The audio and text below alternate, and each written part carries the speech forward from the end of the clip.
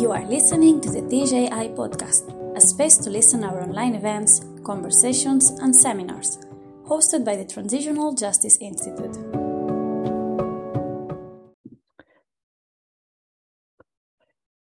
So thank you very much for signing up and to the session, what is it like to do a PhD in law at Ulster University?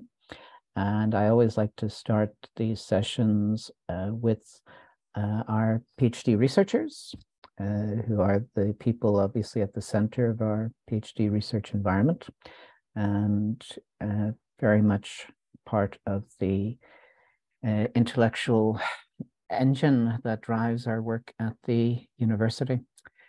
So the first half of the session, about 40-45 minutes, will be a chance to hear from our PhD researchers, Rua Al-Tawil and Mial Harty, and then Leah Ray, who is just running a few minutes late. And they'll tell us just a bit about their research and their background, why they came to Ulster, why you should or might want to consider doing a PhD at Ulster University. And then we'll have a bit of time for any questions you may have for them. And then a bit later, at about 2:45, we'll have some of the staff join us to talk about the different areas of research strength in the university and law, and to talk about the different funding opportunities that we have and what we look out for in PhD research proposals. So that's the format. I suppose we can then hand over to Rua to introduce herself and say a bit about doing a PhD at Ulster. Yes, thank you, Rory. And hi, everyone. I am Rua Al-Tawil, originally from Syria, and I'm doing my second year of PhD now at Transitional Justice Institute. I'm working on the nexus of forced displacement and gender discriminatory legal frameworks in the context of Syria, particularly focusing on its impact on socioeconomic injustices. This would include, for example, the land, housing, property, education, health, and employment. So how did I end up here or doing what I'm doing now, and why at the Transitional Justice Institute? Initially, I was at the time of the application, I was based in London, and initially I narrowed my research for universities in London. So me coming across Transitional Justice Institute was kind of a coincidence, but a happy one, and I'm really grateful for.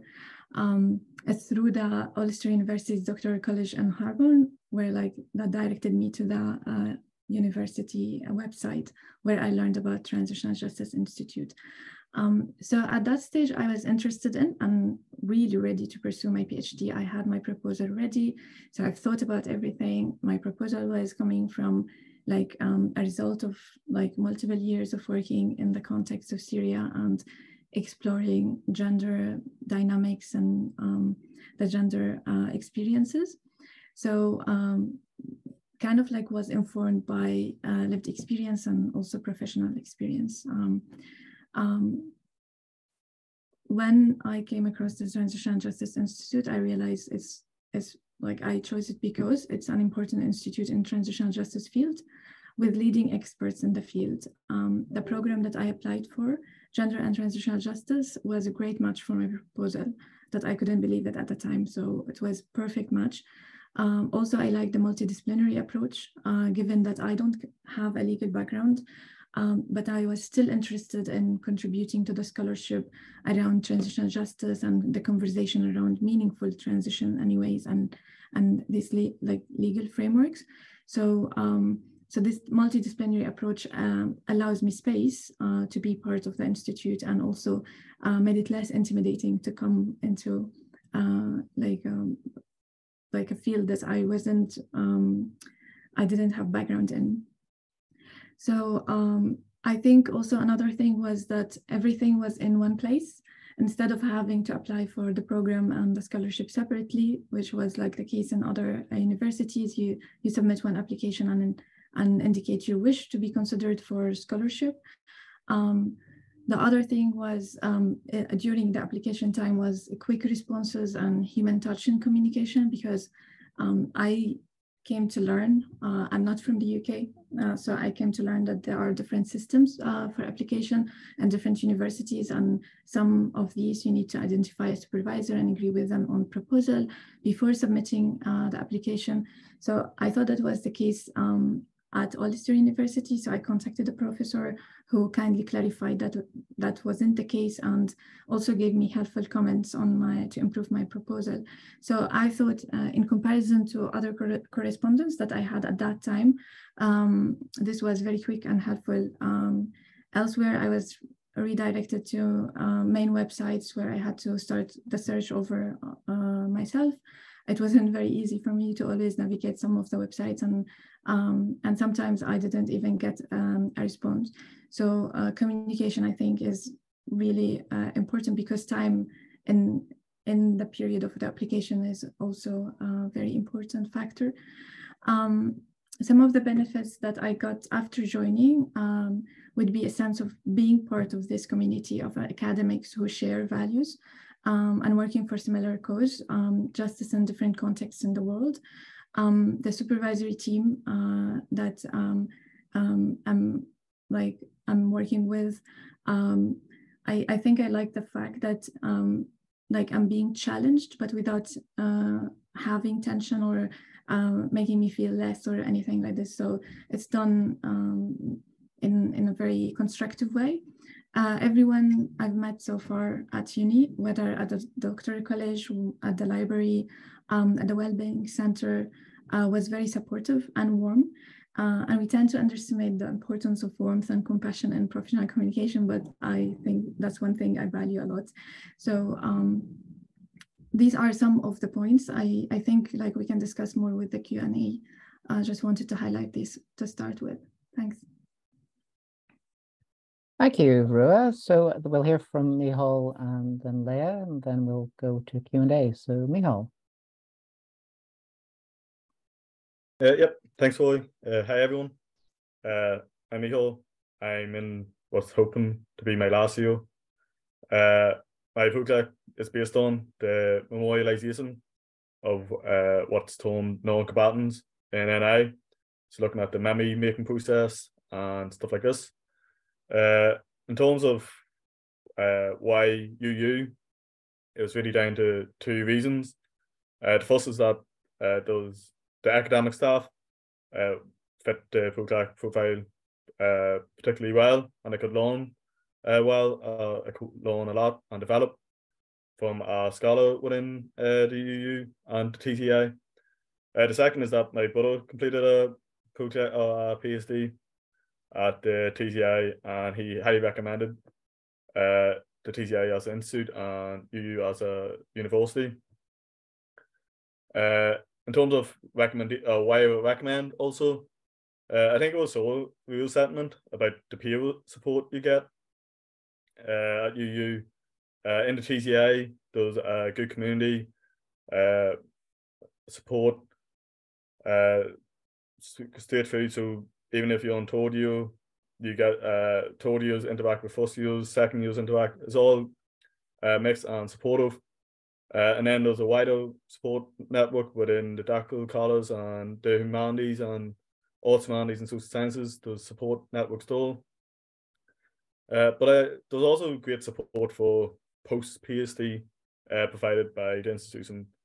So talks about exploring early career development in academia and trying to get your head around and understand moves post-PhD, which I find really helpful, especially as I near the end of the PhD process.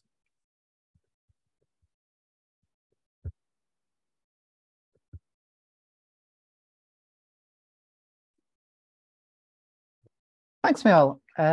So Leah, your turn. Thank you, Rory, and hi everyone. So my name is Leah, and similar to Michal, I am also in the final year of my PhD at the TJI School of Law of Ulster University. I won't bore you with the full title of my PhD, but essentially I'm looking at the relationship between constitutional conventions established by devolution and the progression of human rights standards in Northern Ireland. And I suppose to answer the question of why did I apply to Ulster University, when I was completing my second master's at Queen's University in Belfast, I was interested in the idea of pursuing further study, and I realised that to undertake a PhD is obviously quite a significant journey, and it's really important that you have the appropriate supports in place, be that your supervisory team, the wider senior staff at an institute, and also just having supports in place to help you become the best researcher that's possible.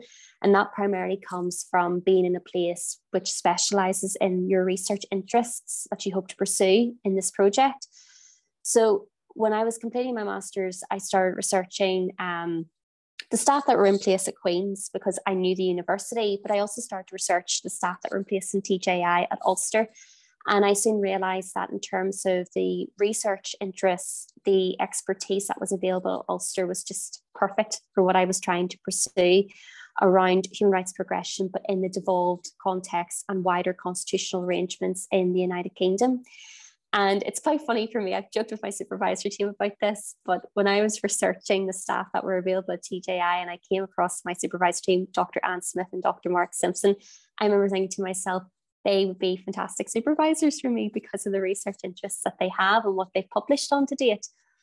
And what I also really appreciated with TJI was the fact that they run the annual competition for studentships and funding positions. As Rua has talked about, what is so unique about Ulster that I can see is that firstly, the application is very straightforward and there's a lot of advice given around that. But secondly, the application for scholarship support is combined within that process, and that therefore means you can focus much more on your research proposal. The application for a scholarship doesn't detract from your focus, and that should be the main focus, obviously, of your application. The process is also very well clearly documented. I knew that I would have to, what I had to put in by way of documentation, but also what to expect for the interview. And what I really appreciated as well was that compared to friends that I have who've also undergone through the process, the interview was also just a very interesting discussion. I found it much more focused around my research proposal, what I myself was interested in, and we had a really good theoretical discussion. And I instantly felt that this was the atmosphere and the learning environment that would be best fit for me, and I would be able to undertake a project within this environment. And then, of course, the allocation of the supervisory team. I actually did get my supervisory team that I had hoped for, which worked out very well. And I think the support structure that's been in place for me for the last 2.5 years has been exemplary. And you're also encouraged within TJI to make the most of other opportunities that are available. It's an excellent institution for flagging up conferences, workshops, but also support for researchers who are interested in pursuing that. I know there are different staff I could contact if I were interested in applying for a conference or to prepare an abstract, for example, or in preparing a conference paper. It's a place where I think staff are very open about sharing their experiences and supporting the next generation of researchers coming through. And that's really important in this type of journey, particularly as Michael has said. If you're not quite too sure what you want to do post-PhD life, you know that there's supervisors around and other staff around to support and advise you in that. Whilst you can also focus on your research, I think it's exemplary. And then just in wider benefits, I know it's been alluded to, but at Ulster in particular, the doctoral college is exemplary in the support structure it can provide, be that through a whole variety of training programs, and also opportunities to pursue representative roles. If that's something that you're interested in as well, being more active in campus life in that researcher representative capacity, it is available to you as well. And then I suppose just lastly, the socialisation aspect. I know we've all struggled with that in recent years because of COVID, but there definitely is a very strong researcher community at Ulster, be that through the doctoral college more widely and also in the School of Law. And there'll be different events organised throughout the year, be it more practical around training, conference presentations, interview skills, for example, but also just more social. You can have different talks of experts coming in to give it their professional experience. So it's been a really beneficial opportunity for me. And I think it's because it's so well-rounded from your research to be undertaken, wider skills-based support that's available to you, including teaching opportunities, but also just feeling that you're part of a community and that you're valued as a member of that community as well. Well, thank you very much, Leah and Rua and Michal, for kicking us off this afternoon. A great start. And so we want to give our participants then a chance to ask our PhD researchers any questions they may have about the process or why they want to do a PhD or things to think about before embarking on this quite important project. So if anyone has a question or an observation, feel free to turn on your microphone camera as well if you like, bearing in mind we are recording, and ask the question. Or put it in the chat box if you can't put on your mic for some reason. Saul, you have a question. Yeah, thanks, Rory, and thanks to the PhD researchers who have given a very useful summary of what they're doing and why they're doing it. Is it possible for one or more of you to speak to the differences between the application process for the other funded PhDs or PhD programs like NINE and Northern Bridge? Just some sort of idea of comparison, and also from your own experience, if you did proceed along those routes as well, you know, how that worked, why you didn't, if you didn't, etc. So just some sort of idea on comparison and between or among those funded programs and Ulster, of course. Yeah. So Saul, I think we're going to be talking more about that in the second half of the session when we'll have Professor Karen Fleming, who's the Ulster Director of Northern Bridge, coming along. And so in relation to the Northern Bridge and the 9 DTPs, I think most of that we can talk about later, if you don't mind. I don't think Ruar, Michal, or Leah, any of you were involved in the DTPs, so probably you may not want to comment on that. I mean, is there anything else you want to comment on in relation to Saul's question? Are you happy for us to take it up when we have Karen around later? Okay.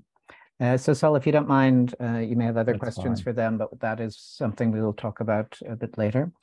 And then we have a question from Noemi, is that right? Or? It's yeah, Naomi, it's fine as well. Hi, I am currently on placement and I'm doing law on McGee campus with Ulster University. And I am thinking about doing PhD, but I'm also conflicted if I want to actually go qualified and being a solicitor. So I'm sorry if I missed that part of any of you talking about this previously, but I had difficulty with connection here. But while you was thinking about kind of, doing both, if doing PhD and getting qualified in the same kind of time, or do you think about getting qualified on any point, or just you want to go strictly academic?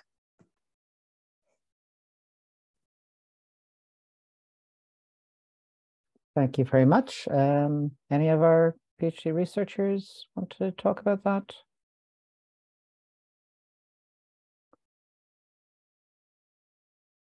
And it does raise an interesting question because those are quite big choices to have to make. Yeah, exactly. That's why, because now I'm doing, I am on placement with PSNI in their corporate information branch.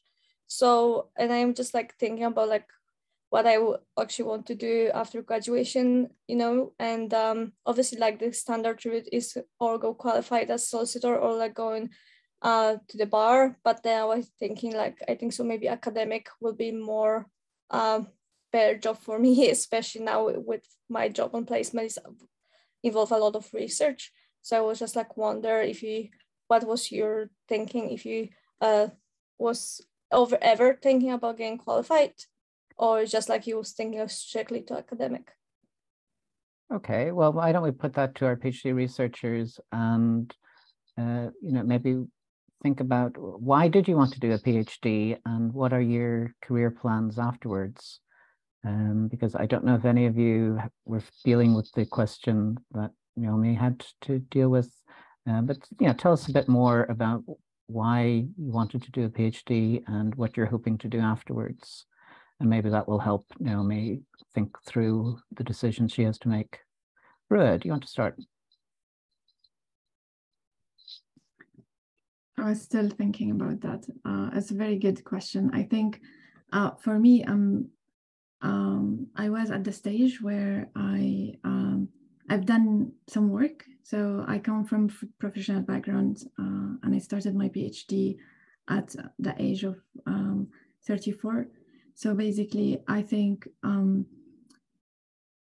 was ready to take the knowledge and the expertise that I've accumulated working in the field and try to develop it and build on the scholarship in the field.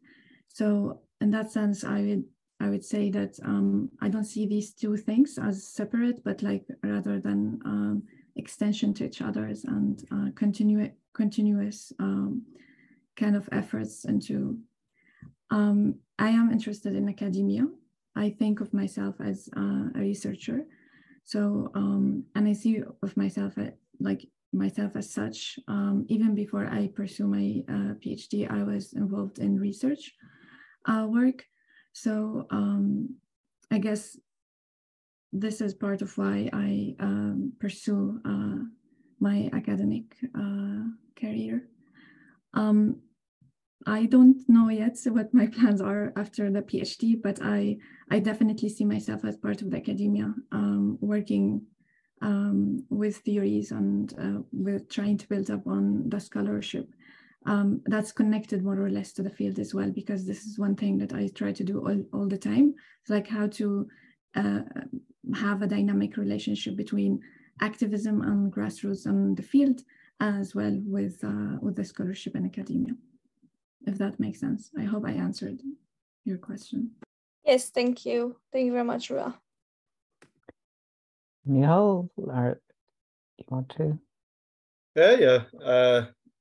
I can't really speak directly to a choice between becoming a qualified solicitor and going to academia because I don't come from a law background, but I was kind of faced with a similar decision in the run-up to getting a PhD. I had offers to work for accounting firms and stuff like this, more industry based clubs. But once the PhD offer came in, I kind of jumped on it because I generally just enjoyed resourcing, and it's something that I feel I'd be more passionate about. And it was kind of, it's kind of saying that find the club you love and you don't work a day in your life kind of saying. My advice would be maybe do a dissertation, and if you enjoy your dissertation, then the PhD would probably be would probably speak to you more, would probably be more natural for you, because that's probably more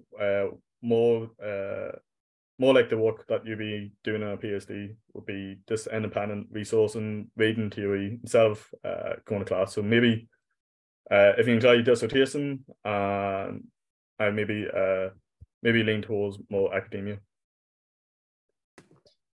Yes, thank you, Michael. It's actually obviously I'm before dissertation, but whenever I'm doing essays or problem questions now on my course, I'm very enjoying like actually researching and like spending time in library. So that's why it was like thinking me like, okay, if you're enjoying like writing something about like some subjects, maybe you actually like be better pursuing to the academia than actually go with the original plan to be solicitor. So I am very conflicted in that, but thank you.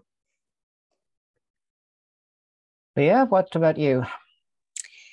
Naomi, I hear your question so well, and it resonates with me because when I was between my, I studied law as an undergrad degree, and when I was between my undergrad degree and my first master's, I was in a similar predicament to yourself, where I wasn't quite too sure what I wanted to use my law degree for and my research skills for. And long story short, I ultimately took a variety of jobs that were research-based in different offices, and I realized that I was much more gauged towards understanding policy frameworks and legislative processes. I joke to my friends, I have a number of friends who work in the fields of law, pardon me, and I would frequently joke to them that I prefer to know how laws are made than how they are applied necessarily in a court of law. Like, I like to analyze that, but I wouldn't want to be the one arguing how it should be applied. I want to be the one who understands how it needs to be changed in a process, in a procedure base. So I suppose my thing to you would be, think about what your areas of strengths are or what your research interests would be, and take your time, because the qualification route for, depending on what jurisdiction obviously you wish to practice in, can be quite time consuming, and it can be quite expensive as well. Micheál has talked about, undertake a dissertation. You've said that that's what you're interested in, the research areas that you're interested in. That's how I find what I would like to do. And I know with undertaking a PhD, for me, the ultimate end goal would be probably to work in policy and policy design, because I know that's what I'm interested in. I want to formulate responses and address gaps in legislation or policy that currently exists. I don't necessarily want to practice that. And that was a process for me. And that's something that I found through different areas of employment and also through undertaking the PhD itself. So it's absolutely a journey, and feel free to take your time to discover that in your own pace and at your own time. And also, if you're, I was fortunate enough to have a scholarship for this PhD, which has allowed me to do that. And I realized that I have the fortune to have that. But understand what your interest could be in and what your skill set is, and that can absolutely set you on your way. And that, like I said, is what's happened with me with my employment history to date. And now as I undertake the PhD, and the more I discover in my area of research as well, makes me realise, yes, there's definitely issues, and I would love to focus on further research in that field, and also maybe ultimately policy making off the back of that as well. Thank you very much, Leah. This is very helpful what you're saying. Yeah, I am like, where we was talking in class about laws, what was made, for example, in the 18th century. I also find interesting how they change the time and progress, and how they work at now. So I totally understand this interest. And yeah, thank you very much. Anyway, thank you all of you for your answers. I much appreciate it.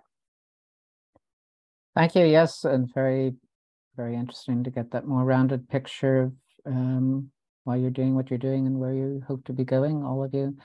And that also feeds into some of the questions from SB in the chat box there. So there's two questions. One, is it possible to transfer from part-time to full-time? And two, could I get a job at a law firm during the PhD journey? So, I mean, we'll talk a bit more about that later, but we do offer, so for different, well, if you are self-funded, so if you're paying for your PhD yourself, you can do that either full-time or part-time. If you are going for one of the DTP studentships, it is possible to do those part-time. At the moment, as far as I know, it's not possible to apply to do an Ulster studentship part-time. But if there are equal opportunities reasons, reasonable accommodation requests that arise during the course of a PhD, it may be possible to request permission to transfer to a part-time basis. Could you get a job at a law firm during the PhD journey? If you're doing a PhD part-time, I'm sure Rua, Micheál, Leah, you'd agree this is, doing a PhD full-time is a full-time 40, 50 hour a week, maybe more.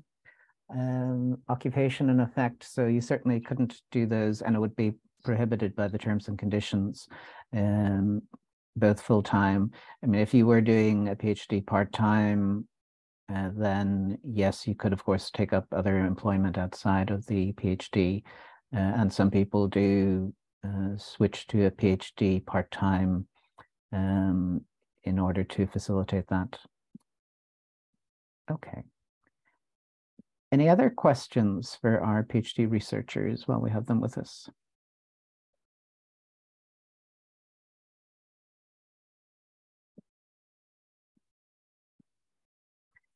What's the most exciting or interesting thing you've had occasion to do during your PhD?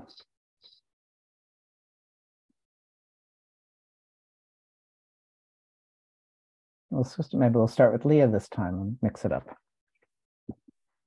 Oh, that's a tough one, Rory. And I suppose there are two things I would have to say, because I can never just narrow it down to one, and for different reasons. Firstly, one of the most exciting things because of the fact it was the transition back to campus, was helping out with the Festival of PhD Research when it was based at the Belfast campus in May this year.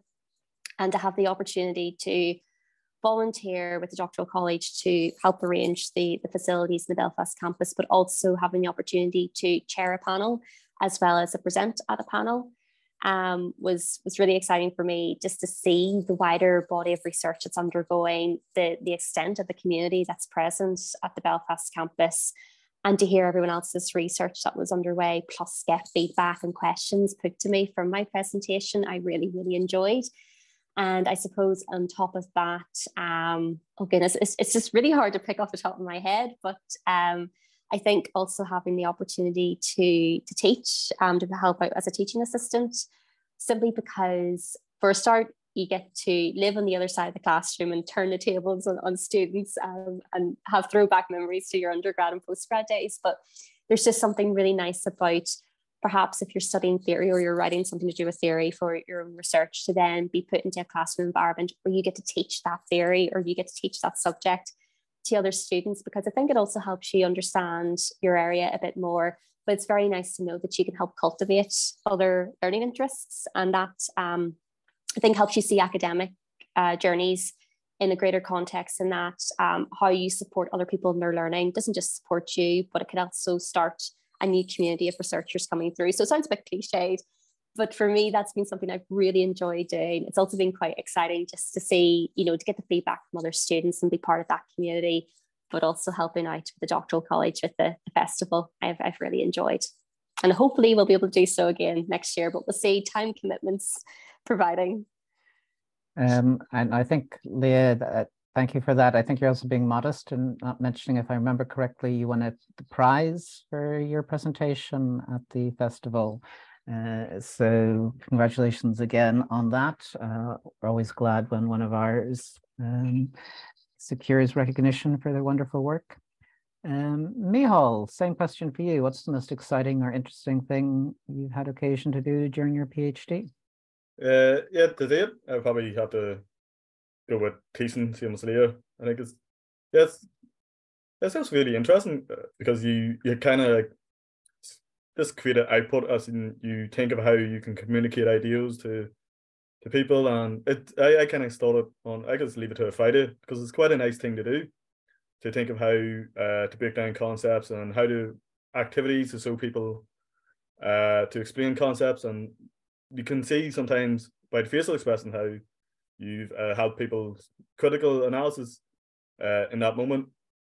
And then plus when you go to essays and you see the points, you're like, oh, they've actually listened to me. It's quite nice.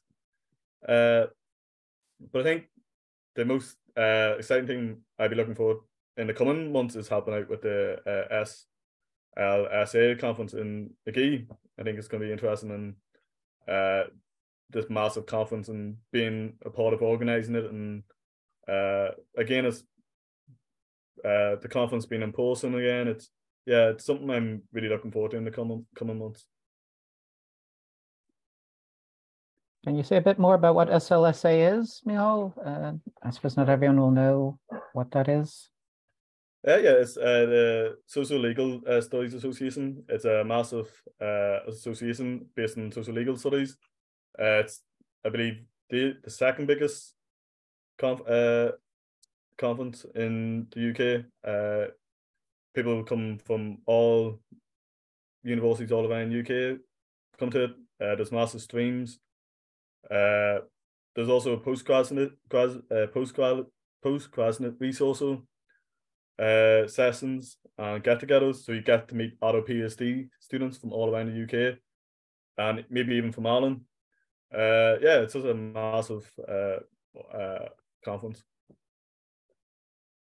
Yes, thank you, Michal. So, as you say, Ulster is hosting this in our McGee campus in Derry, Londonderry. I think this is only the second time SLSA has come to Northern Ireland. So we're very pleased to have that opportunity. So, Rua, exciting and interesting thing you've done during your PhD journey. Well, I think the highlight would be I have few actually, but the highlight would be like being part of the coordination team of What's the Crack. So What's the Crack is an informal seminar series that we PhD students kind of like coordinate and arrange and share. And as someone who is maybe more like leaning into the introversion side and like to do stuff on their own behind the desk, it was like really a good opportunity for me to be part of a very supportive team to start with, but also to take an active role into coordinating seminars, communicating with experts and professors at the TJI, and also PhD researchers, because we had the opportunity to also share our research and discuss it, and sharing the sessions. So it helps on so many different levels, and I find it very, very interesting, like to be part of it. Also, there is the FST, which is the first steps to teaching. So I'm also grateful because I got this opportunity in my second year. So it is like very soon that we are undertaking these trainings to be ready to for teaching and to get the qualifications necessary. Being part of different networks, whether like it is directly related to our research or like an aspect of our research that was facilitated differently through TJI and through being part of Ulster University. So these are 3 examples that came to my top of my head, but I'm sure there are many others. Thank you, Rua. So we have time for one last question for our researchers, if any of you have any more.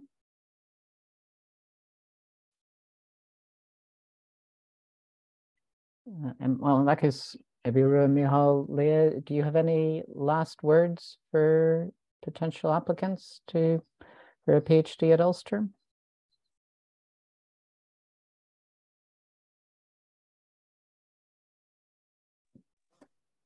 I suppose for me, key piece of advice would be take the time to prepare your application.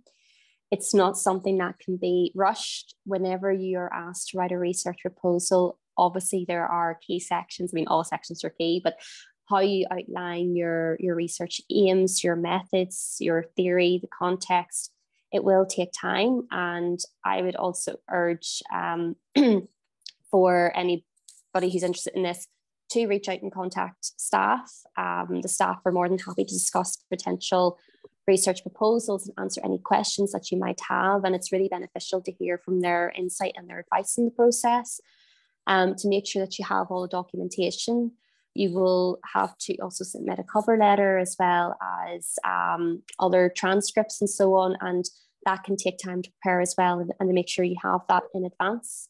And I suppose then if you're shortlisted for interview, go along and be yourself. I think sometimes there's a tendency to assume that, you know, maybe particularly from a Northern Irish context, to be self-deprecating and not think that you're able to do something like this. If you've been shortlisted for interview, obviously the team believe that, the panel believe that you have the skills and capabilities, and you also have an interesting proposal. So just be prepared to go along to talk on that proposal and to turn it, like I did, into a conversation, and you're much more relaxed. And I think it showcases you at your best, as well as demonstrating your own real genuine interest in your subject matter and your proposed subject expertise. So ensure that you plan thoroughly for the process and prepare when you can. And then if you are accepted, you will hit the ground running in September. And also be prepared to have to constantly revisit that research proposal. I think, I'm not too sure what Rua and Michal would think, but I think maybe initially in the first couple of months, there's a tendency to consider your research proposal as your baby, and you think it's perfect and doesn't need to change. It absolutely has to change, and it will change naturally with your supervisory team support and as you to undertake all the research, particularly in your first and your second year. Thank you, Leah. Rua or Michal, any last word? I think Leah kind of summarized very well, like the advice, like that I would have given as well. But just to say that a year and a half in my PhD, and I am like more and more convinced that I made the right decision in joining TJI and Ulster University. And I hope that you find it as the place for you as well. And as Leia said, if you needed any help and support, please contact staff members, and also don't hesitate to reach out, even for PhD students and researchers as well. Thank you, Rua. Neil, last words? Yeah, I think like every piece of work, the most important thing is feedback. So get in contact with someone, ask them to read it. There might be constructive input to enhance it and improve it. But same as you, I think as you gradually move on to the PhD, you do realise that it is you made a complete right decision. And yeah, it's a highly enjoyable experience and a very interesting one at the same time. Okay, thank you very much, Miol, Rua, Leah. That was really great. Oh, sorry, I do see there is a question in from SB. Is there a general project in the law section that allows studying as part of the project? SB, maybe we can come back to that later. I'm not entirely sure I understand the question.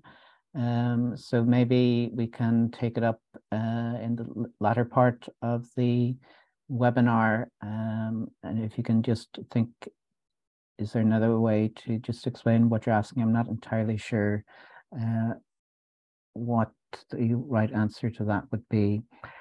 We are going to be joined by some of my colleagues. I see Karen Fleming and Gráinne McKeever have already signed in, and Kath Collins. So welcome to them. I'm going to suggest we can say goodbye to Rua, Miol, and Leah, and thank you very much for that discussion. It was really great to hear you. And maybe if we could take a 2-minute break and then come back and hear from myself and my colleagues more about the PhD process. Is that okay with everyone? Yeah. Well, then I'll see you in a couple of minutes.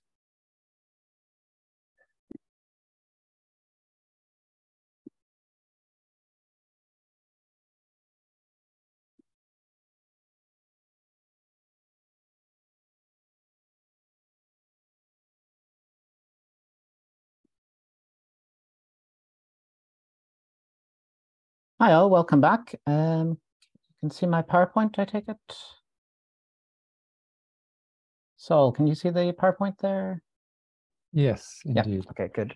Thank you very much and welcome back. So in the second half of the session, we're going to hear from myself a bit and some of my colleagues. So I'm joined by Professor Karen Fleming, who is in charge of the Northern Bridge DTP.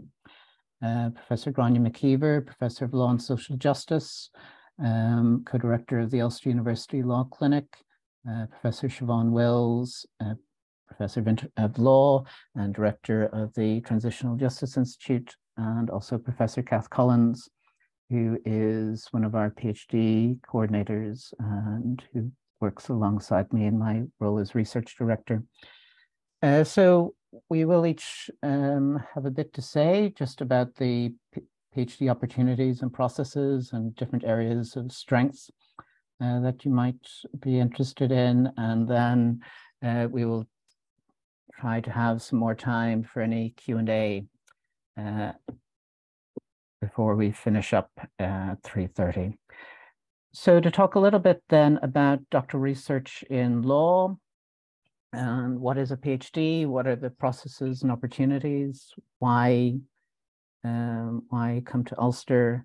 And talk a little bit about, and here I'll hand over hopefully to Kath, talk about PhD proposals, because we all have gathered from what Leah and her colleagues are saying at the end, the PhD proposal is a very important part of the process. And the PhD is, as we were saying earlier, a very big commitment.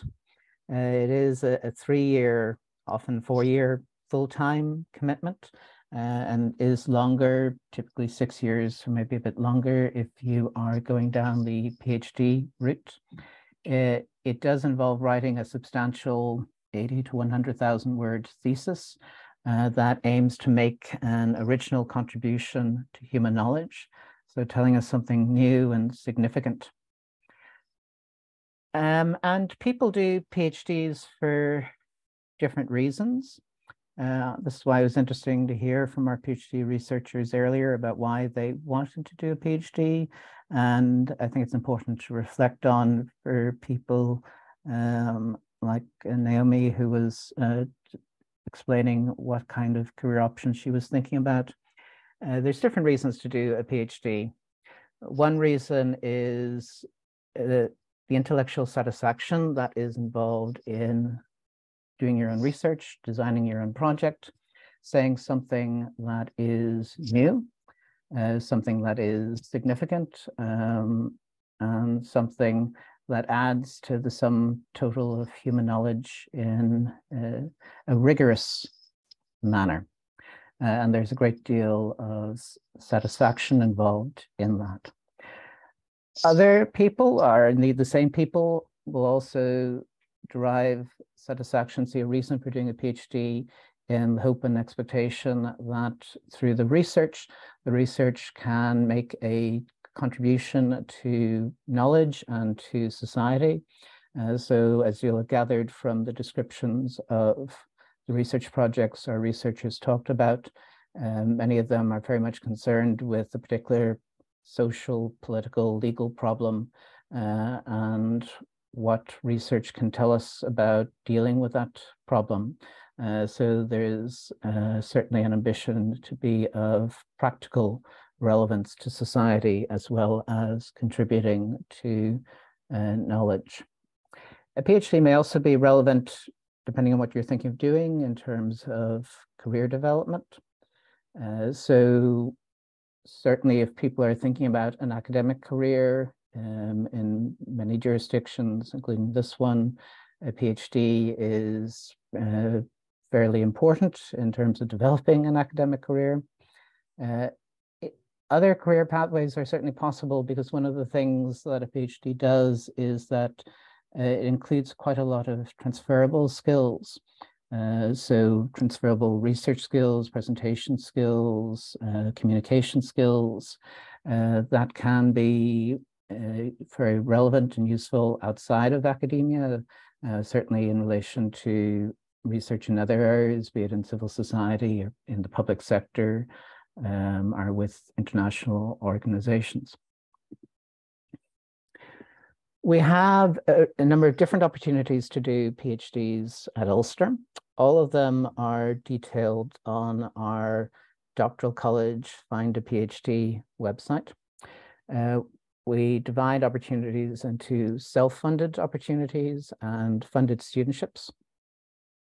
So self-funded PhDs mean that you pay for them yourself, or you may have some source of funding external to the university, some sponsor external to the university that will pay for you. But essentially the idea is you pay for these PhD costs yourself. And if you are going down the self-funded route, two significant features about that are that you can apply at any time of year. So whereas the funded studentships all have set deadlines, and so we consider them at set points during the year, if you want to consider a self-funded PhD, you can apply whenever you are ready to do so. And with self-funded PhDs, you can also apply to do them full-time or part-time. So that also, of course, makes it more viable, both economically and in terms of time, if you do have another job. And as we talked about a bit earlier, it'd certainly be ill-advised to try and do a full-time PhD and a full-time or even a part-time job on top of a full-time PhD. So we have a few different funded studentships. We have the Ulster competition, the Ulster Studentship Competition, and this includes DFE, Department for the Economy studentships, and BCRS, Vice Chancellor's Research studentships. Key difference for these is that DFE studentships, due to residence requirements, are typically for home applicants, whereas BCRS, I think they may now have been rebranded BCRB, BCRS studentships are open to international applicants. They're usually advertised in December. We've actually moved that forward a bit. We opened the studentship competition on the 30th of November with a deadline in February. So the deadline for all of the Ulster main studentship competitions are in February. And then as part of that, we'll have an interview for shortlisted applicants in April. The entry criteria for the Ulster studentships include that you have or should have expect to obtain a first or second class degree in a relevant subject. There is some flexibility about those criteria depending on particular circumstances. But it's crucial to know that when we're looking at those studentship applications and we apply the same criteria to self-funded applications, we are looking at your academic performance. So certainly we're interested in the quality of your degree and other relevant experience, your research proposal, and the fit with supervisors. So those are the three things that we mainly look at when assessing studentship applications under the Ulster competition or for self-funded applications. And the research proposal is particularly important because in a sense, there's not much you can do about your qualifications. They are what they are. The fit with your supervisors, again, the supervisors are the people we have on our staff. You can't do much about those. But what you can do a lot with, of course, is your research proposal. This is really where you can make sure that you can put forward a strong proposal that will interest potential supervisors and that will reassure the panel that you have a viable proposal that can be done in the requisite timeframe. So that's why we'll say a bit more about the research proposal later in this presentation. But do think about the supervisors, because when you do a PhD, your most important professional relationship is with your supervisors. So think about who do you want to work with for the next 3 years or 6 years, if you're thinking about doing the PhD part-time. Do a bit of research on your supervisors or potential supervisors. See especially who is publishing on your topic or in areas closely related to your topic. So the people who will be most likely to be engaged with the subject matter of your topic, be familiar with the up-to-date literature, and will have the resources and networks to help guide you through the project. You do also may want to think about things like availability of supervisors. It may be the case, of course, that some people have big research grants and lots of publications, but perhaps for that reason already have quite a lot of PhD research students to supervise. And so my grandson just made a guest appearance, though he was told not to, but anyway, Joshua says hello, everyone. It may well be the case that big names won't be able to supervise a project because they're already overcommitted.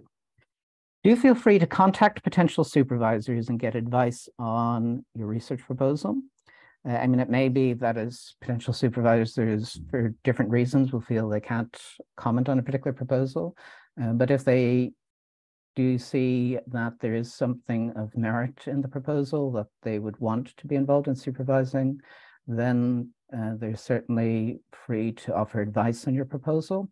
And as one of our supervisors was saying earlier, it's really valuable to get feedback on any work, but especially a PhD research proposal.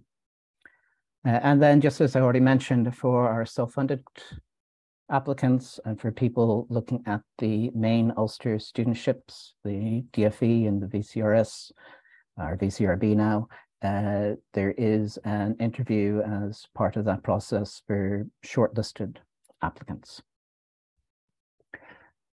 As well as those opportunities, we are part of two Research Council UK funded doctoral training partnerships, or DTPs, one of which is the 9 Northern Ireland Northeast ESRC DTP partnership, and the other is Northern Bridge Consortium AHRC, Arts Humanities Research Council DTP scholarships, which involve universities in here in Northern Ireland and in the northeast of England.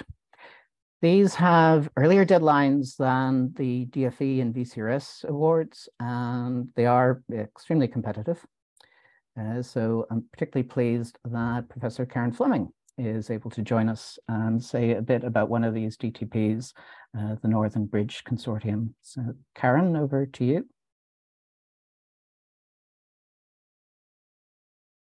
Karen, we can't hear you. Well, I can't hear you.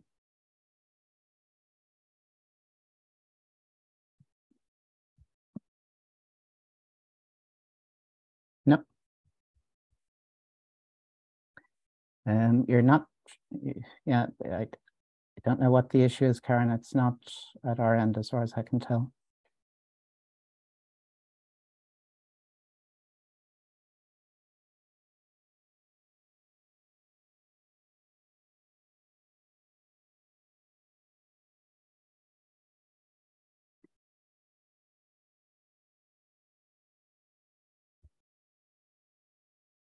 Karen, maybe I'll just continue, and if you can see if you can note, well, if you can't get it sorted, don't worry, but if you can, just jump in and let us know at any point. And so we do have, as I say, the HRC, Northern Bridge, and you know, all of the details are on that PowerPoint there, and especially note again that the deadline is much earlier than for the Ulster DFE and VCRS competition, and that it is a multi-stage process. So you have to apply to Ulster first, and then if you make it through that stage, there is a submission to the consortium. And as part of that, you need to work with your supervisors. Can you hear me, Rory? Yes, Karen, great. I was no doubt making, oh, you're breaking up a bit, Karen. I'm sorry, I rejoined on my iPad, so maybe that's okay. Better. So yeah, I'm really pleased to have this chance to talk to you all. Northern Bridge is one of 2 DTPs that we have, and they're both across the same consortium of universities. Northern Bridge is for arts and humanities subjects. It's funded by the HRC, and 9 is for social sciences. So although you can apply to both, and you should also, I always say, always apply to the other Ulster opportunities as well, you should customise your application to the place that you're applying to. So one of the differences with Northern Bridge is that you write the project rather than us advertising a project for you to apply to. So you need to, in discussion usually with supervisors, you develop your own project, and we're very open to that, including interdisciplinary methods or including creative practice methods. That might not be so relevant in law, but you would be surprised sometimes at what people bring to a PhD studentship application that's outside of their title on their undergraduate degree. So we have standard and collaborative doctoral awards for studentships. A standard award is what it sounds like. You apply with a project, you get a little bit more funding with Northern Bridge studentships. So you get 3.5 years of stipend and fees. And then you also have an option for another up to 6 months of stipend and fees for a placement that you apply to have it approved, but we rarely turn them down if they look feasible. And the placement can be very important because it can include training or personal development that is not so relevant to your PhD. It is not another 6 months of time working on your PhD. It's 6 months to go and do something else to develop you. So you could be working in a completely different environment, adding to your employability or to your development for after the PhD. And that can be funded. It can be in more than one place. So typically students would look for somewhere local for the bulk of that 6 months, and then they might have a shorter period of international placement. We probably couldn't afford for you to be in a lovely apartment in New York for 6 months, but we certainly have funded researchers to be overseas for 2 or 3 weeks of placement. So the deadline is looming. It's the start of January, and you apply initially to Ulster University in the normal Ulster University system, and you flag that it's the Northern Bridge studentship you want to apply to. And then we write, we filter those to make sure that anything we're forwarding is a feasible and viable project, but we don't expect it to be absolutely perfect at that point when you apply on the 10th of January, because you then have about a month to write a nomination form with your supervisors. And there's some extra bits of information that are needed in that application process that your supervisors would also help you with. So you can see the criteria include not just assessing the proposal, but also assessing you as an applicant, including things that you may bring to the project that may reflect on equality and diversity or on other experience outside of your undergraduate qualifications and your master's qualifications. It's very difficult, I think, to get through a very competitive process without a master's, but it's not impossible if you have a lot of equivalent professional experience. So if you don't have a master's, don't be put off by that if you've got equivalent professional experience, and we would work with you on how you express that and how your references might express that in your application. The difference between the DTPs is we're also assessing the supervision. So your supervisors also are assessed for a smaller amount of the marks. Most of the marks are on the proposal, and the training and research environment is also assessed. And in return for that, you get everything that you would have with an Ulster studentship or with self-funding at Ulster, but you also have access to additional training through the consortium. There are a couple of conferences every year. We lay on quite a lot of training opportunities. Researchers can also suggest training or have identified key speakers or key aspects of the development that they would like us to organise training on. And there's a greater amount of research training support grant available to you, up to about £6,000 plus half of the Ulster RTSG. So you get the best of both worlds, but it is very competitive. We have had success in law.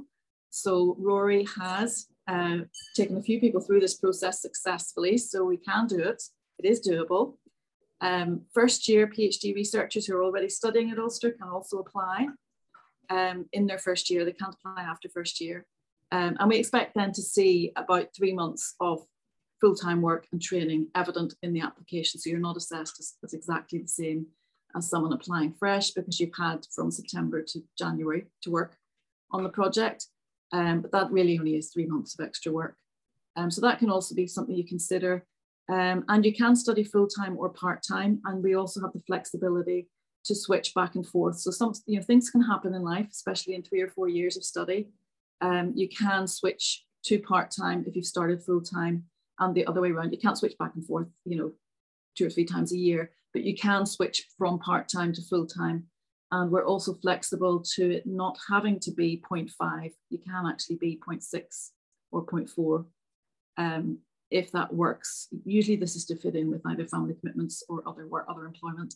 So we're very flexible in that regard. And this year we also have 2 new awards that are particularly looking at EDI. Particularly, the criteria are the same. It's not giving anything to any of the lesser candidate, but we're particularly keeping an eye on how we assess EDI and making sure that that is a transparent part of our process. And I believe 9 have the same. They also have some EDI studentships. And we're particularly welcoming, of course, especially in law, of projects that might have an EDI or equality aspect to them. So I've tried to capture in one slide everything that I thought were the key points. We have got 67 studentships, which is huge. They are very competitive. The main criteria is quality. They're not allocated to subjects or to universities. And there's a lot more information on the Northern Bridge website. And there's a lot of guidance on how to fill in the form. The word counts are very challenging, but having written some of these before, Rory and I and other colleagues will help you with making sure that you say all the important things that you need to say in the quite demanding word counts. And you don't get interviewed, but you do have 2 references. Collaborative doctoral awards are slightly different. In those, you have an industry partner who's going to supervise this project with you. And there are 2 routes to that. You can apply with your own collaborative doctoral award, I would imagine if we're sitting here in December and you haven't already set that up, that will be a challenge for the January deadline. But if you're looking at next year, that might be a possibility. If any supervisors are listening, we have another route where supervisors actually write the Collaborative Dr. Lord project with the industry partners, and then we advertise that for applicants. So there's a few of those projects are currently on the Northern Bridge website, just looking to recruit a researcher to them. And that's a much simpler process because the project's already written. You don't have to write it.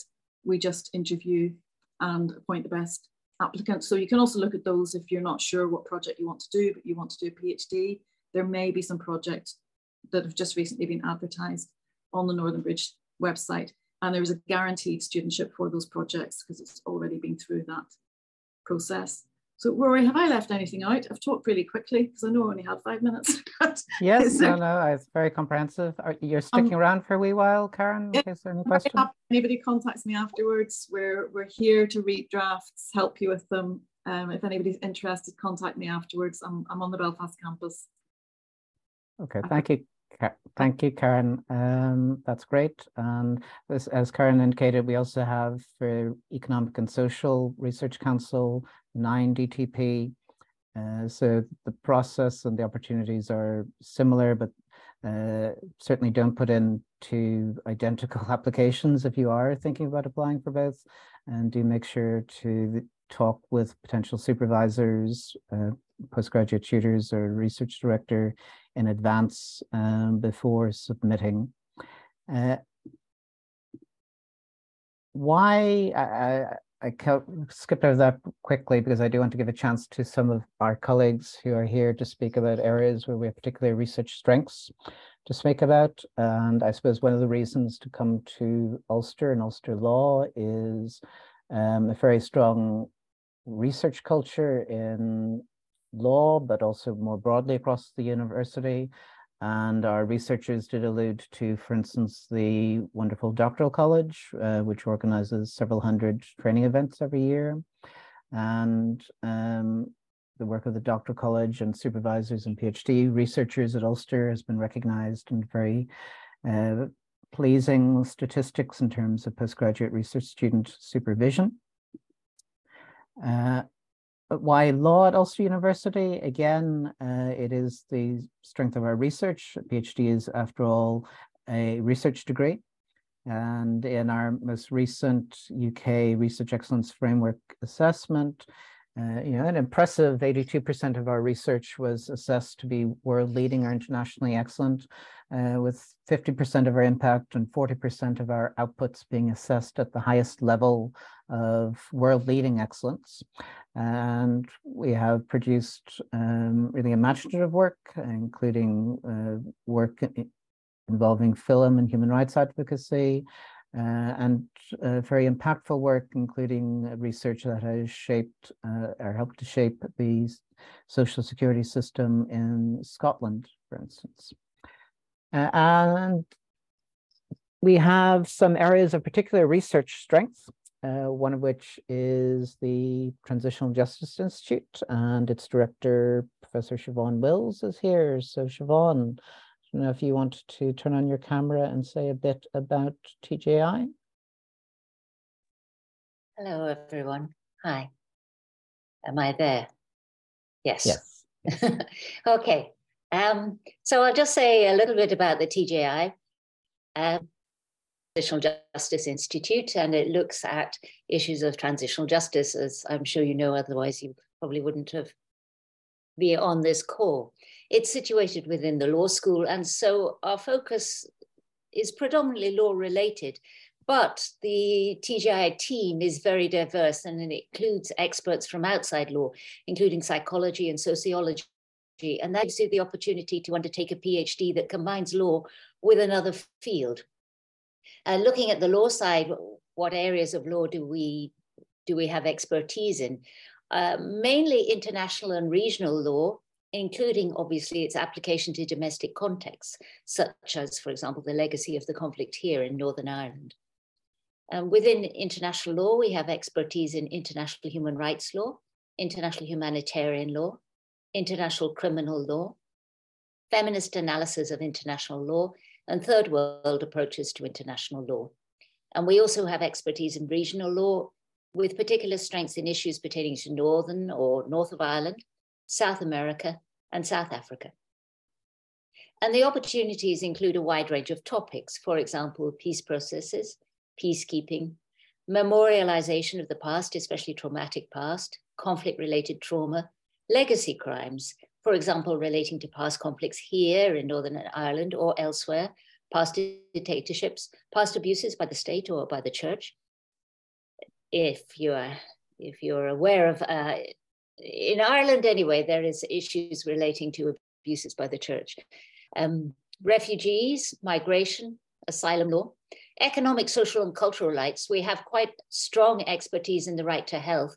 Claire, who is new to the TJI and is brilliant, wonderful, has very strong expertise in right to health. Use of force, use of film as a research method. And in my view, we're a pretty good team. We have an excellent head of school in Esther McGuinness and an excellent research director in Rory. And that provides, I think, the base, scaffold, whatever word you want to choose, for a very strong sense of collegiality within the TJI, amongst staff and the PhD community. And I think that's very important for your experience here as if you come to do a PhD, because the PhD is a long and lonely road. And it's important to feel that you belong to a community that you can call on within, obviously, to have a good relationship with your own supervisor, but the supervisor is just the supervision team is small, and to have a community that you can reach out to and feel not so alone if you want to discuss certain aspects. I know when I did my own PhD, which wasn't here, but it had a sense of community too, that I went to others with expertise in the field to talk about certain particular chapters that I wanted expertise on this or that, particularly one chapter that I wanted expertise from beyond my supervision team. So I think that's very, it's one of our strengths that there's a good collegiality here, which isn't the case with all universities. What else would I say? Just thinking about listening to talks coming up and that have come up, in the idea that you're doing a PhD that is new and original. I think that it's important to tease out what that means when you're thinking about it. It doesn't necessarily mean that you have to find something that nobody else has ever written about. It's originality, in my understanding of it, is really bringing voice to the field and producing a body of work that brings your focus, your viewpoint on some aspect to the table, to the field of research. And the second part of it is a significant contribution to that field. And therefore, in writing your proposal, and certainly writing your PhD, you need some awareness of what has gone before and how your project, your proposal, will fit with what people have written before, and either build on that or challenge it, advance it, in some way see a different lens through it. So it's not necessarily that you have to go around finding something that nobody has ever written on. It's finding your voice about that and bringing your voice to the field and producing something that makes a difference to everybody else's work and to the collective work of the field. Okay, that's me. Thank you, Siobhan. That's great. And so Siobhan is director of the Transitional Justice Institute. We have a multiple award-winning Ulster University Law Clinic, and associated with that, we have a strong record of research in law and social justice and socio-legal research. So Professor Gráinne McKeever is Professor of Law and Social Justice. Gráinne, do you want to say a few words about research in this area? Yeah, hi everyone. Thanks for being here. I won't take up too much of your time. There's a lot that's been said already that applies to the research that we lead on. A lot of this stems from and is connected to the law clinic, but goes beyond it. So the clinic itself is part of a master's program where we train students to provide advice and representation at tribunal for employment and social security disputes, and in court for family law disputes. And so what we're interested in there is not just the kind of the pedagogy of clinical legal education, but the application of law in real life. So the socio-legal dimension of how does law work in its context, and what are the problems with it, and how can they be addressed. So there's a lot of empirical work that's done through the clinic's social justice research. And by empirical work, of course, I mean, you know, finding new data, creating new data sets, and lots of innovative methods that have been used to develop those empirical databases. So a lot of what Siobhan has said obviously will apply in terms of the kind of community of researchers that we have.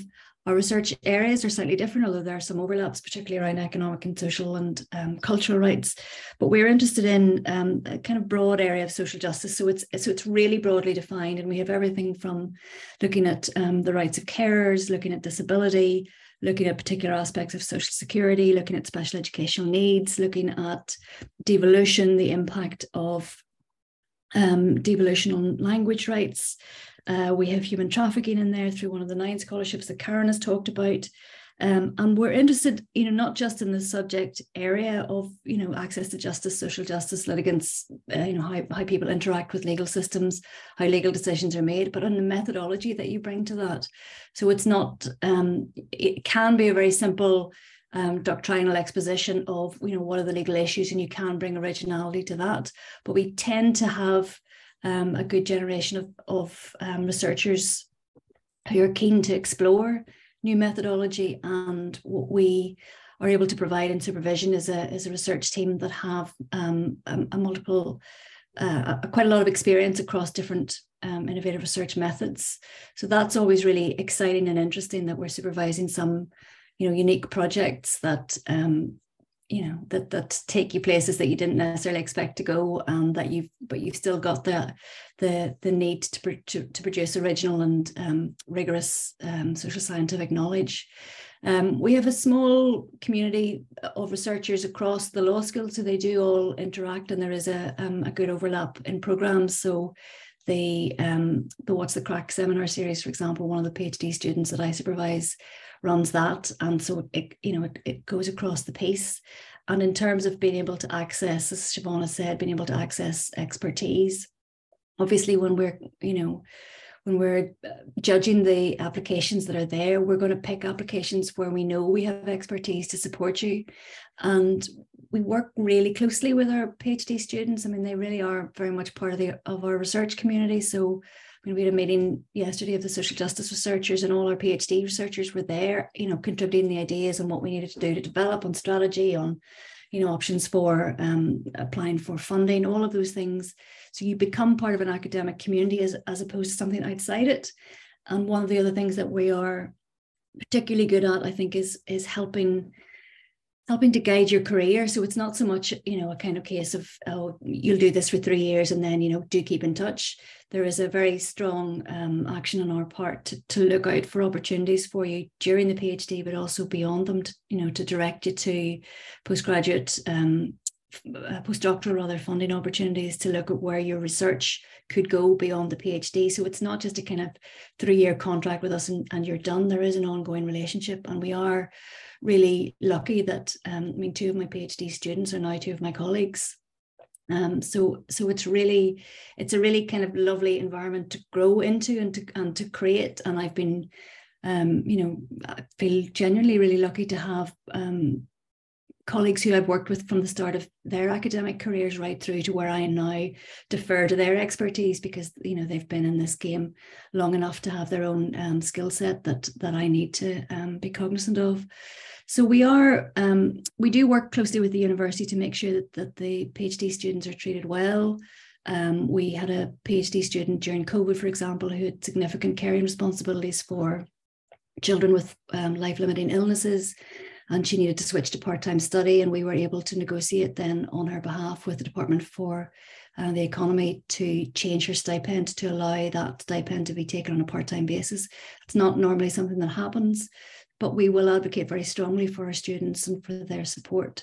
So, but it's because, as I've said, we see them as very much part of our academic community, and that's something that we want to be a thriving and enjoyable community. And, you know, aside from all of the, you know, the things that you must do, it's good crack. You know, it's a really nice, friendly environment, and we do, you know, there is good banter and good fun, and you know, a nice, lovely bunch of lads. What can I say? Father Ted put it best. So happy to take. I've got some outstanding queries that have come to me. Apologies, I haven't been well, so I haven't been able to deal with them all. But happy to take any questions either today or subsequent to this if you want to get in touch. Thank you very much, Grania. Thank you very much, Grania and Siobhan. And at this stage, we've talked about some of our centres of research excellence and the vibrant research communities there. I did want to ask Professor Kath Collins if you could say a bit about writing the research proposal, because as we signaled earlier, that's an especially important part of your application. Kath, over to you. And yet this is one of the key things that you need to produce if you're actually thinking of applying. So I'll just talk about that, and I pretend to get distracted. I promise I won't do that. So let me just talk about what it is we expect to see for the part of your application that's called the research proposal. There's lots of other chunks. Leah made a good point. There's lots of admin, getting paperwork together. Try if you can to keep them on a separate tracks. So, you know, do a little bit every day on the admin, getting the kind of transcripts and all that. Try not to leave your proposal to the last minute. Try to be, you know, doing a little bit of work on that as well as you go, checking in with it, sharing it with people, maybe sending it to potential supervisors. Because it's really important part of what, the more you give us to assess and the better crafted it is, the much better chance you give yourself. And I think a proposal that fits what I'm about to sort of show you would be adaptable. And Karen made the point, it should be adaptive. It will be adaptable for anywhere you want to apply for and for any of the different schemes. But if you've got a good, coherent, solid research proposal, we know that here's someone who understands the process of doing research and of designing it and putting it together. We all know that the exact question you answer, the way you do it, it's all going to change. So you said, but I don't know yet, because okay, but you're showing us that you know how the building blocks work and that they need to fit together in a coherent order, which is not always the same order, but it gives us the chance to understand that here's a person who appreciates the process. So that's really why it's so important. And these are the things that we've identified anyway as what will help us to kind of help you and get the best sense of possible of what you can do. So it's not designed to be prescriptive to sort of make you put your idea into a straight jacket that you'll never be able to escape from. It's all renegotiable, but at the moment, it helps us to know that you understand what this is all about. Okay, and so we, you know, we as in the people in the law school that will look at this, eventually, we don't care about the admin stuff. We've got people who do, and they need to. They know all about that. What we focusing on is, okay, who is this person as a researcher, what are they interested in, and how do they put things together? So that's why these pieces here are what they are. And it comes from people wanting something, you know, because when we didn't give people anything, they were struggling to know what to tell us. So these are the pieces that can go in different order around the particular thing that you want to research. So some kind of preambles there about the kind of length and all that, I won't bore you with that. But the kind of content, you know, a tentative title for the project, we know it'll change, don't worry, but it, you know, something that makes sense. A research question, you know, what is it that we don't know? What is it that you think we will know, you will know, and the world will know at the end of your project? And making yourself turn it into a question is a really useful exercise. So kind of, well, I want to do something about Colombia. Okay, well, you know, no, that's too vague. Make a question, something you think needs to be found out about Colombia, whatever it is. As I said, it might change, but formulate it as a question, and that shows again that you've identified some kind of knowledge gap. Something about, so literature review, call it what you want, something that says, I haven't just sat and thought about this, you know, over a beer. I've read something, so I thought I want to do something about Colombia. Well, why? You know, what have I read about it? But when I read, I've already read about it, hopefully. Go and look at what's been published, look at the most recent research. That will tell you what questions people are asking about Colombia. That will tell you what we already know about the north of Ireland and its administrative bodies, and show us that you know about that. So you're imagining yourself as a researcher in this issue alongside lots and lots of other people. Helps us to know that you know that other people are working on this and that you see them as colleagues, that you see how to place yourself in this field. You know who the big names are. Now, this is not about just kind of trotting out the same old reference points. And you can be international, you can use global South epistemologies. We don't just want you to say, oh, I'm going to read, Professor McAvoy, I'm going to read Professor O'Connell because they're from TJI and that must be the people to read. No, I'm going to cite Professor McKeever because she's the person on social work, but she definitely. But it's about saying, I read something about this, and my sense of what the questions remain to be answered is based on knowing something about what's already out there. Okay, so you're not starting from scratch. And that's where you can say with more confidence, not what's missing or what you can have, Who do you see yourself sitting alongside when you research about this subject? Okay? And I'm surprised how often people don't do this. Part of that is telling us who you are, as in what's your discipline. So we're interdisciplinary, we really are. Lots of people say they are, we really are. But you need to know what discipline you are. So, I'm trained in law, I'm also trained in social science, therefore, I'm going to do sociological studies, but I'm a political scientist, I'm an anthropologist. What disciplines are you trained in? Because that affects the kind of questions we ask and the kind of questions we know how to answer. So this is where you signal that, all of that, by saying, I've been reading these people, because they are the jurists who know about this, and I see myself as adding this because I'm bringing an anthropological perspective on everything. Okay. Methodology, I'm writing about this all day, but I won't. Again, it's about proposing some methodology or some methodological alternatives that make sense, that would fit for this kind of project. There are many different valid ways of producing knowledge about a particular subject. So in suggesting some of them, again, you're telling us that you know that those things exist and you know that some of them fit better than others. Again, you'll get more methods training, you might make different methodological choices further down the line. But what you're doing here is saying, if this were my question and this were the literature, these would be the methodological tools that I would have at my disposal. And you might say, and I would need training in this one, I would need, or I already have. I know I've used this one successfully for my dissertation, for my undergrad dissertation.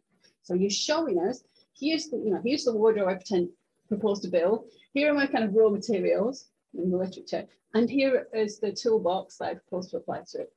The methods that I know about, the methods that I know that I will need to know about. And that's about signaling again that you know what you need to acquire and that it's viable to acquire it over the course of the project.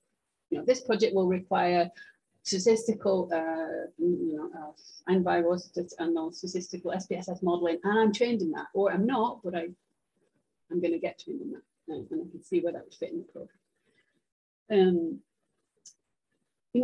If you know, why will this matter? What's the so what test? If your research has a really obvious practical application, if it has a really obvious academic application too, say that. At the end of this project, I will know this. At the end of this project, we will be better placed to design a good welfare policy. Make a claim. It can be very short, it can be very succinct, but make a claim for making a difference. And this feasibility point, this is again a part that people miss out because you're so keen on kind of just talking about, okay, what do I want to research? Okay, but think about all of the pieces of this proposal that's hanging together. Is it feasible? Can you do this project? So remember that what we see is the project. We don't know you necessarily, we might know you, but we'll try and filter it out if we do know you because we don't want to disadvantage the people we don't yet know. So we're looking at this and saying, okay, here's a project, here's a proposal, here's some knowledge that someone is proposing to produce. They've told us how they propose to produce it. It all hangs together. We can see why it would be important for the world to know about this. But we don't know yet whether this is the researcher who can do that. So don't forget to tell us things as basic as, I'm going to research on and in South Africa. I'm South African national. I have contacts. I understand the culture. Or, I'm going to go and research in Ukraine. Don't speak Ukrainian, but I'm going to work through an interpreter. And tell us about the fit between you and your project. So, I'm just coming out of undergraduate, one set of skills. I'm coming from lots and lots of practice. That's why I will have access. I'll be able to go and interview all of these judicial figures because I myself am a barrister and they know me and I have them. So tell us something about you in relation to this project and how they fit together. So those are the kind of 6 pieces that it's worth thinking about and trying to build in to your research proposal. That gives us what we need to really get a good sense of what knowledge will be produced and the person who's going to produce it.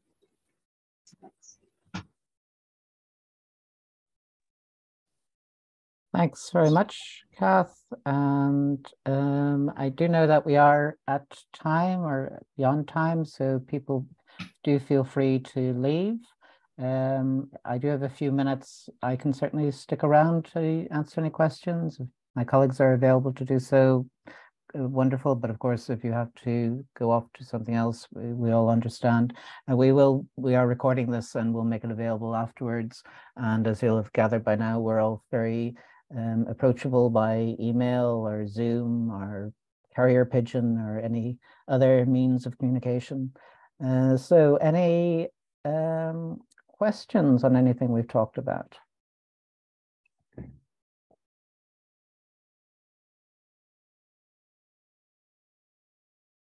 You're welcome.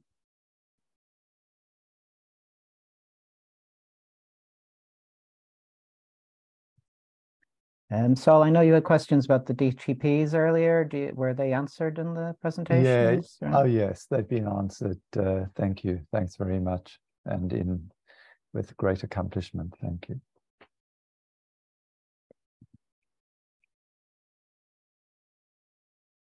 Well, this will all be available, as I say, as a recording afterwards. If there are no urgent questions, any of my colleagues like to say a last word of, sorry, do we have a question?